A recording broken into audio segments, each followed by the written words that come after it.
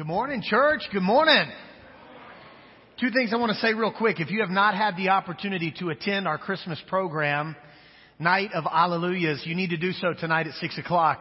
If you had the opportunity to attend, I want to invite you back and bring somebody with you tonight. We have got a lot of volunteer hours and effort that has gone into tonight. It's going to be incredible. Second thing I want to tell you, John Gimber, I don't know if he's here, cooks some of the best jambalaya on the planet. If you've never had it, you need to try it. Today, after church, I invite you to try jambalaya that's about 10 times better than his, made by Zach Dasher. It benefits our college guys. Zach's cooking it up, and it's delicious. So join me for lunch. I'm in Matthew chapter 4. Get a pen if you can. Get something to write with. Get excited. We're going to talk about some history today. I'm going to set up the context for Matthew chapter 4 really clearly. Matthew uses a prophecy in Matthew chapter 4 that I want to really take some time and get you guys familiar with the prophecy that he records and the setting that provides the context for that prophecy. If you got a pen, my hope is that it will be easier for you to stay on track. Because sometimes wading through history can be a bit of a challenge. In Matthew's gospel, we established last week that he's writing to a mostly Jewish audience. And he wants these individuals to know that Jesus Christ is not just another good man, although he was a perfect man. And he wants his audience also to know that Jesus was not just another prophet who could work miracles, although Jesus did the miraculous. Matthew wants his audience to understand that Jesus Christ is the Messiah, the Son of God, the deliverer of God's people. In Matthew chapter 1, Matthew identifies this Messiah as Emmanuel. In chapter 2, he calls him Shepherd and Son of God. In Matthew chapter 3, we get the baptism of Jesus. Matthew chapter 4, verses 1 through 11, we get the temptation of Jesus. And now in Matthew chapter 4, starting in verse 12, we get another name of Jesus, courtesy of Matthew. Hopefully you got a pen handy. Hopefully you got your Bible handy or something to write with. We're in Matthew chapter 4. I'm starting in verse 12. The Bible says this. When Jesus heard that John had been put in prison, he withdrew to Galilee. Leaving Nazareth, he went and lived in Capernaum, which was by the lake in the area of Zebulun and Naphtali, to fulfill what was said through the prophet Isaiah. Land of Zebulun, land of Naphtali, the way of the sea, beyond the Jordan, Galilee of the Gentiles. To the people living in darkness, they have seen a great light. On those living in the land of the shadow of death, a light has dawned. And from that time on, Jesus began to preach, repent, for the kingdom of heaven is at hand. The words of Matthew here in the 4th chapter of his gospel are linked to the prophet Isaiah's the prophecy. That's found in Isaiah chapter 9 specifically. So I want to read that in its form as it exists in the prophecy of Isaiah. In Isaiah chapter 9 verses 1 and 2, the Bible says this. Nevertheless, there will be no more gloom for those who are in distress. In the past, God humbled the land of Zebulun and the land of Naphtali. But in the future, he will honor Galilee of the nations by way of the sea beyond the Jordan. The people walking in darkness have seen a great light. On those living in the land of the shadow of death, a light has dawned. God is not content to leave his people in gloom and darkness. Can I get a witness this morning? So I want to set this up for you guys because you need to see what's happening when Isaiah makes this prophecy, as it's going to really inform our understanding of how to apply this to our lives right here in December 2016. Okay, I want you to look at your neighbor. I want you to put the biggest smile on your face you can. And I want you to pat him on the shoulder. I want you to say, you can do this. You can do this. You can do this. We're going to go deep into some history, y'all. All right. If you notice your neighbor falling asleep, I want you to do just what you just did right now. I want you to reach over. I want you to grab them. I want you to give them a big smile. I want you to say, you got this. You can do this. Okay. Here we go. You guys ready? When Isaiah gives this prophecy, he is prophesying about something that is happening in the nation of Israel. Here we go. The kings in Israel are kind of as follows. There's Saul, who's a bad king. Then there's David. David has a son named Solomon, who's this really wise guy. Solomon has a son, Rehoboam. And at that point in Israel's history, the kingdom divides. There's a northern kingdom ruled by Jeroboam, and there's a southern kingdom ruled by Rehoboam. Okay? The northern kingdom is the first kingdom to be overthrown. And they're overthrown by a group of individuals called the Assyrians. Everybody say, the Assyrians. Say it with me one more time. The Assyrians. That's the first group to overthrow one of those areas of God's people, and that's the Assyrians. The Assyrians do not overthrow the northern kingdom of Israel in one fell swoop.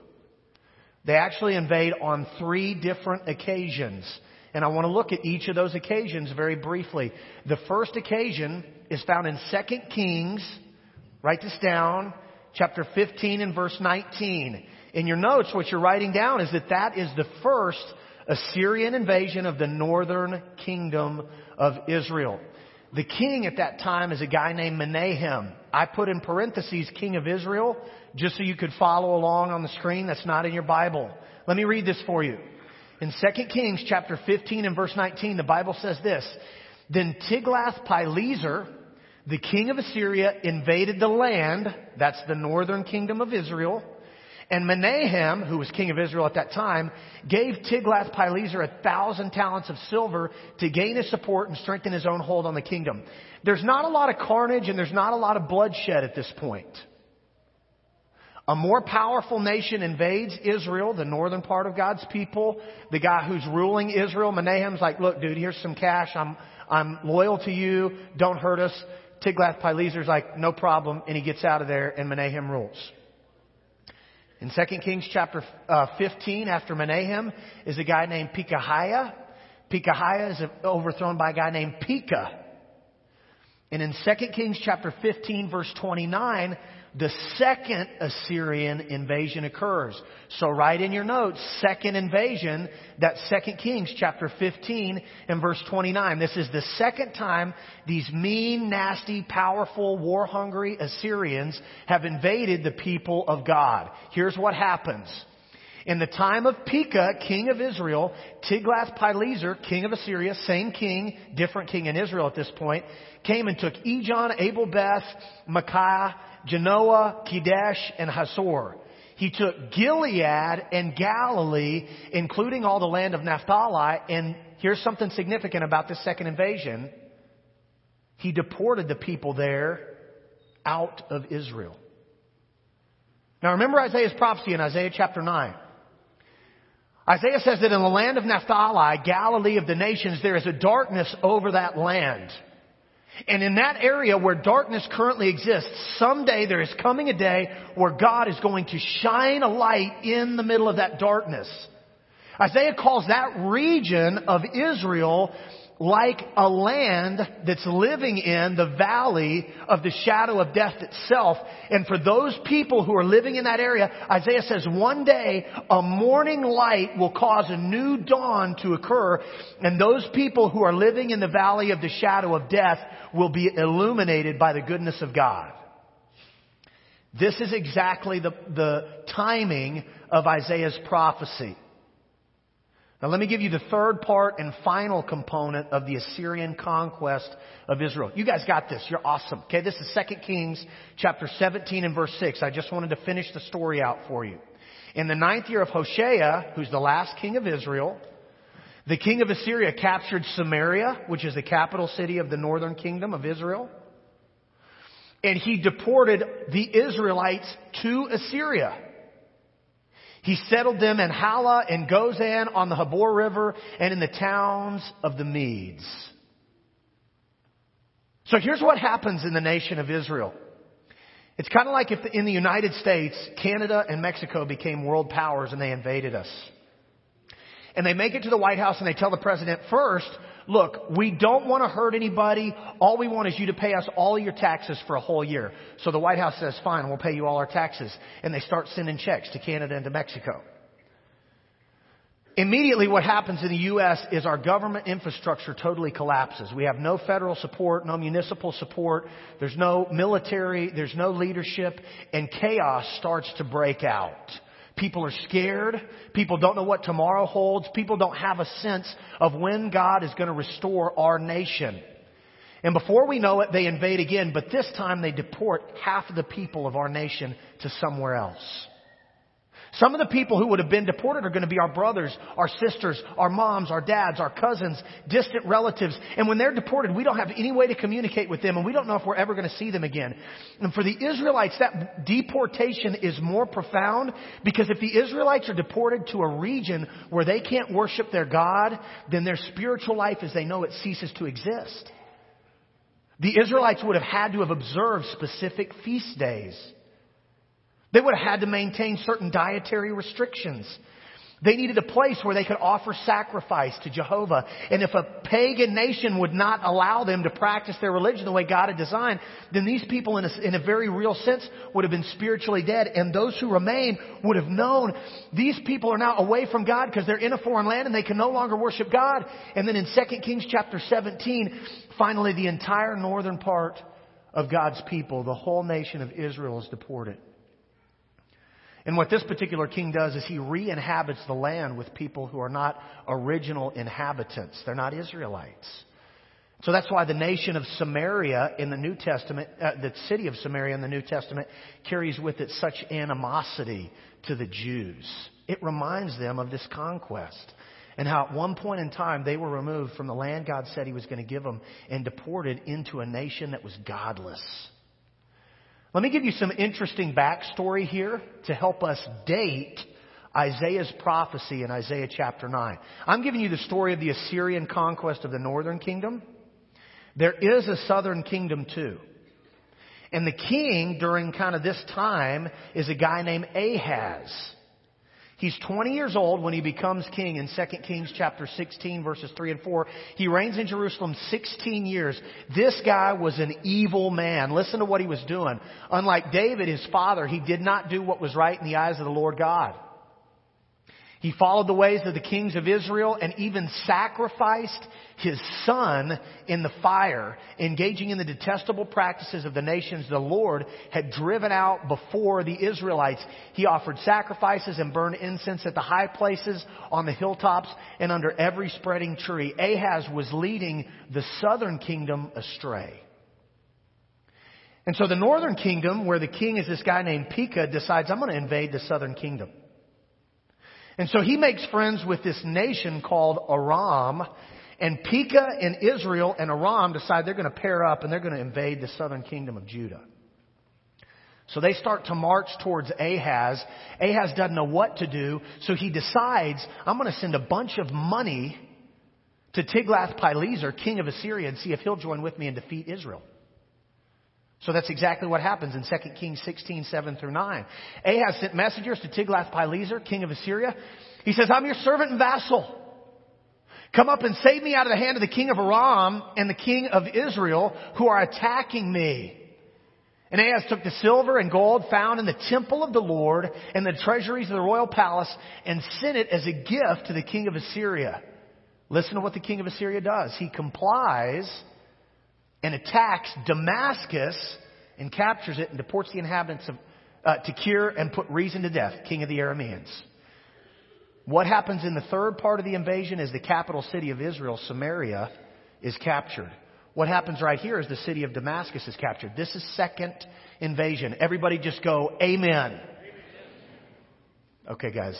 Everybody loud, enthusiastic, encouraging. Amen on 3. Ready? 1, 2, 3. Awesome. You guys got this. Okay, so this is what's happening. Northern kingdom's going to invade southern kingdom. Southern kingdom gets Assyria to attack northern kingdom. It's civil war. It's chaos. It's bloodshed. It's godlessness. It's fear. It's hopelessness and powerlessness. And in Isaiah, in the 7th chapter, Isaiah goes to Ahaz at this exact time. When the northern kingdom marches on the southern kingdom, Isaiah goes and visits Ahaz and he says, Aram, Ephraim, and Remaliah's son, which is Pekah, king of the northern kingdom, They have planned your ruin, Ahaz. They've said, let's invade Judah. Let's tear it apart and divide it among ourselves, and let's make the son of Tabeel king over it. Yet this is what the sovereign Lord says. It will not take place. It will not happen. And Ahaz probably at this point is going, Because what's he doing? He's plotting a plan with Tiglath-Pileser, king of Assyria, to overthrow Israel. And as Isaiah's given him this prophecy, he's got to be thinking, my plan is fixing to work. This dude Isaiah usually always knows what he's talking about. And he's telling me that the northern kingdom of Israel is not going to come south and destroy me. So I'm good to go. King of Assyria is going to come over. He's going to do his work. I'm still going to be on the throne in Judah. And that's what happens. So let's go back to Isaiah chapter 9, verses 1 and 2. God is not going to leave the northern kingdom or any of his people in a state of gloom and doom and desolation and darkness without a plan. Can I get a witness? God always has a plan. Wherever you're at in life, you need to know right now, friend, that God has a plan for you in the middle of your darkness. And if you misunderstand the context, if you don't get how there is bloodshed and war and hopelessness and despair and powerlessness and spiritual death happening in the Israelite nation, then you don't get the chance to see how deep the light of God penetrates into the darkness of God's people.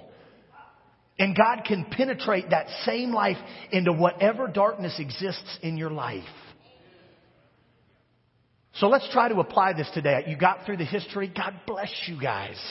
Okay? You made it. Let's apply these scriptures. Okay, the first thing I want you to know is that the light of God relieves all of your pain.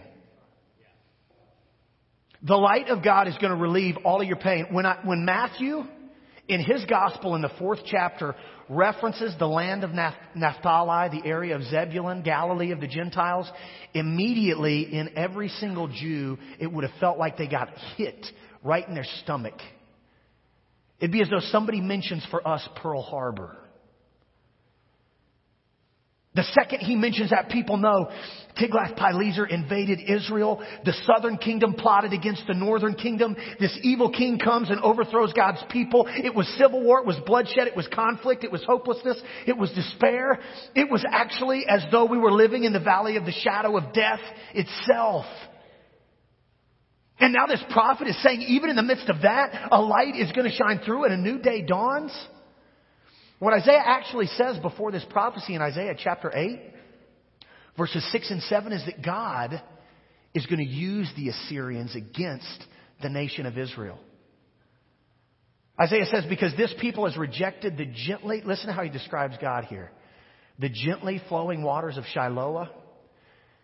And because Israel rejoices over Rezin, the son of Remaliah, Aram and the king in Israel. In other words, Isaiah is saying, you guys have sought for security and peace and purpose and certainty in everything except for the God of the universe.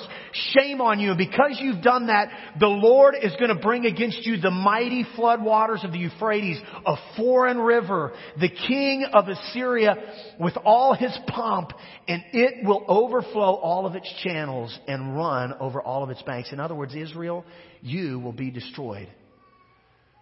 But the reason God can heal the pain of Israel is because he doesn't allow Assyria to cause that pain without a plan for healing it. And God never allows hurt in your life without a plan to heal it already in place. So whatever that is in your life, just like it was in the history of the Israelites, God's plan to heal you already exists. And let me tell you the name of the plan. The name of the plan is Jesus. Not only does the light of God relieve all of our pain, the light of God shines through any and all darkness. In the scriptures, light and dark are used as metaphors for good and evil. John's gospel really does a good job at displaying that metaphor. But Matthew intends to use it here, and Isaiah intended to use it definitely when he was prophesying to God's people here. But what I didn't give you is the context of exactly how evil the nation of Israel had gotten. In 2 Kings 17, you get some of that story. Here it is, a couple of verses. Israel had forsaken not just one and not just some, but all of the commands of the Lord their God. And they made for themselves 2 idols in the shape of calves and an Asherah pole. They bowed down to not just one and not just some, but all of the starry hosts, and they worshiped Baal. They sacrificed their sons and daughters in the fire. They practiced divination and sought omens. And listen to this. They sold themselves to do evil in the eyes of the Lord, arousing His anger. All of this was going on the time Isaiah gives his prophecy in Isaiah chapter 9. And none of this evil thwarts God's plan to shine light in the midst of that darkness. There is no evil on the planet or in the history of the world that God's goodness cannot overcome. Amen? And no evil or darkness in your life, past, present, or future, is too great for God's goodness not to help you through His power and by His Spirit overcome. Are y'all listening this morning? Not only can God's light shine through any darkness, but God's light removes our burdens. It actually removes our burdens. If you go back to Isaiah chapter 9, this section of Scripture actually makes up one of the most famous messianic prophecies in all of God's Word. Chapter 9, verses 1 and 2, we're not as familiar with. We're real familiar with verse 6. In between is verse 4. And here Isaiah uses the destruction of Midian to encourage the Israelites. And he says, the same way the Midianites were destroyed, the Assyrians are going to be destroyed. And that heavy yoke that the Assyrians have placed on your shoulders will be broken by God. And that burden the Assyrians have placed on you will be moved. The bar across your shoulders, the rod of your oppressors, will be destroyed by the light of God. And Matthew is fond of using this burden imagery. No doubt he thinks of it here when he references Isaiah chapter 9. And he gives us another iteration of that use of imagery in Matthew chapter 11. If you go to Matthew chapter 11, verses 28, 29, and 30, Jesus is recorded by Matthew as saying this. And you'll know this. Come to me, all you who labor and are heavy laden, and I'll give you rest. Take my yoke upon you and learn of me, for I am meek and lowly in heart, and you will find rest for your soul in me. For my burden is easy, and my yoke is light. There are 2 applications here. First, Scripture's clear. The burden of sin is a heavy burden. And no doubt Matthew intends for his audience to understand that today, for Matthew's audience, the light of God, who is Jesus Christ the Messiah, will relieve the burden of the sinfulness of the nation of Israel. And today, December 2016, that same Messiah can relieve any burden of your sinfulness. But there's a second application here that I want to give you. Lots of you guys are Christians. You're trying to live a God-centered life. You've been in church for years. But you still place a burden on yourself almost of perfection. And I want to tell you, if you're in Jesus Christ and you are trying to live the God-first life and you still feel a heavy burden across your shoulders, friend, it is not the burden of Jesus Christ. Because His burden is easy and His yoke is light. And Jesus came to shine light into that darkness in the lives of some of you across this auditorium this morning. You're trying to measure up of your own good deeds or your own strength or your own willpower, and it is crushing you. And Jesus is saying, take my yoke upon you and learn of me, for I'm meek and lowly of heart, and you'll find rest for your souls. For my yoke is easy and my burden is light. This is all right here in Matthew. And once you know the context, you can see it clearly. Let's go one other place. The light of God reveals truth. The light of God reveals truth. In Isaiah chapter 9 and verse 6, we get this real powerful scripture that's linked to this whole section, which calls Jesus a child. Isaiah would say, unto us a child will be born, to us a son will be given, and the government will be on his shoulders. And here's where you'd be really familiar with this passage. He'll be called Wonderful Counselor, Mighty God, Everlasting Father, and Prince of Peace. That's the truth about the God that we serve. Let me break this down. Counselors should impart wisdom. At least I hope that's what they're doing. I'm a trained counselor, so I would like to think that there's a connection there. And if God is a wonderful counselor, and He certainly is, then He imparts wisdom to His people. But it's different than the wisdom of the world. You see, in God, your strength is made perfect in your weakness. That's wisdom. In God, your greatest victories are going to occur in your life at the moments you're most surrendered to Him. That's wisdom. And in God, even in death, you can be made alive. If that's the wisdom of God, then the power of God follows that same way of thinking. This is a God who doesn't have to conquer the world by coming as some mighty, oppressive ruler who's got a military that none can fathom and even fewer could stand against. This is a God who can conquer the world by sending an innocent, helpless child. That's a mighty, powerful God. A God who overcomes evil not through more evil, but a God who overcomes evil by good. A God who vanquishes every enemy through an act of surrender. And this is what the nature of God as our everlasting Father is about. When Isaiah gives this prophecy, the people of Israel would have felt so oppressed by foreign rulers who had forced themselves onto God's people, who had obligated them to obey or death would ensue. And often I think that's the feeling we get from our own fathers. Like, man, we've got to mind our P's and Q's, and if we don't, we're going to get our hides tanned. And I think for earthly dads, there's some benefit to that. But our everlasting Father never forces Himself on anyone. Instead, sacrifices Himself for all. And when we understand that that is the God and our Father whom we serve, then our identity changes. And we're no longer members of that land, shrouded in darkness, living under the shadow of death itself. But our identity is as members of God's kingdom and as men and women who have been adopted into God's family. Brother, that is good preaching. Amen. Thank you. Thank you. I know. The last thing that Isaiah calls this deliverer is the Prince of Peace. I want to conclude this sermon with a story, and then we're going to wrap. We try to plan our sermons in advance.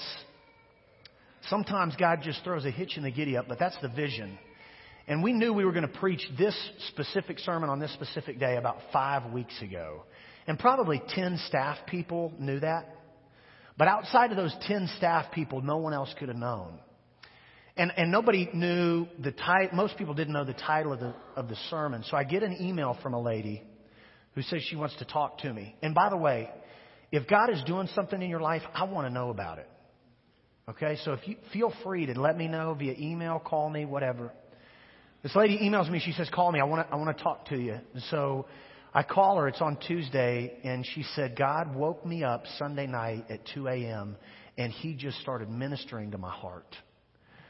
And this lady's been going through a time of trial and tribulation. And she really feels like she is in a dark season. And she calls me and she said, "Trent, as God was ministering to my heart, a poem came to my mind." And the title of the poem is "The Light of God." And here this Sunday, 5 days later, I know I'm going to preach a sermon called "The Light of God." And the Holy Spirit just washed all over me. And she said, "Can I read it to you?" And I said, "Please." And so she read me this poem that I want to read to you guys because I feel like it's a good way of understanding how this child, when he comes in the world, can cause peace in the lives of his children in any circumstance. So give me a moment or two and let me share this poem with you, written by a lady who's a member of our church. She says, "Your child is with people you wish he didn't know, lying about being somewhere he shouldn't go, but the light still shines through. Your child is staying secluded in his room, no talking or laughing. Our home feels like a tomb, but the light still shines through. The pain of watching your child change before your eyes, the hopelessness you feel inside, the light still shines through. Being afraid of the person he becomes when he has no compassion, prayers and more prayers are the only action. The light still shines through. Long nights of crying and sitting at the door, wondering if he might not come home anymore. The light still shines through. Oh, the fear you feel when the police are at your door. You cannot bear the thought of even breathing anymore. The light still shines through. The dreaded call that he is hurt and may die as you speed to the hospital, you pray and you cry. The light still shines through. The horrific time you have in knowing he's going to jail, how devastated you are trying to raise money for bail. The light still shines through. The hurtful tears your sweet grandchildren shed, so painful they can hardly sleep in their bed. The light still shines through. You're standing next to his wife at her side while your sweet grandson takes his first breath of life. But the light still shines through. The anxious waiting of his precious children and wife, waiting for him to get out of jail and hopefully start their new life. The light still shines through. It's so sad when all your joy is gone, you believe there's no way to continue on. Yet the light still shines through. You have to fight for the light or darkness will overtake you. God will give you strength and peace. He will never forsake you. The light still shines through. Jesus is the light of the world. His promises are true. If you put your hope and trust in Jesus, His light will shine in you. Friends, you can have peace in life because through Jesus Christ the Son, you can make peace with God. And that's the best Christmas present you could ever receive. I'm going to dismiss in prayer. And then before you get up and go, if you have a need in your life, God's given this message to this group of people because there are those who are battling the forces of darkness today. And if that's you, man, this is a church where we just want to surround you and encourage you and pray with you and not have to fight some of those battles alone. And if you've never been baptized in Christ and lived the life led by the light of the world, then we want to take care of that today as well. Bow with me. Lord, we love you. We thank you so much for Jesus, who really is the light of the world, the light that shines through our darkest moments, even if those moments are as dark as the valley of the shadow of death itself. Thank you, God, for sending your precious Son so that we, through Him, could have life and light. Any here that need to have a burden lifted by that light shining through their darkness, God, I pray you'd empower them to respond. And I ask these things in Jesus' name. Amen.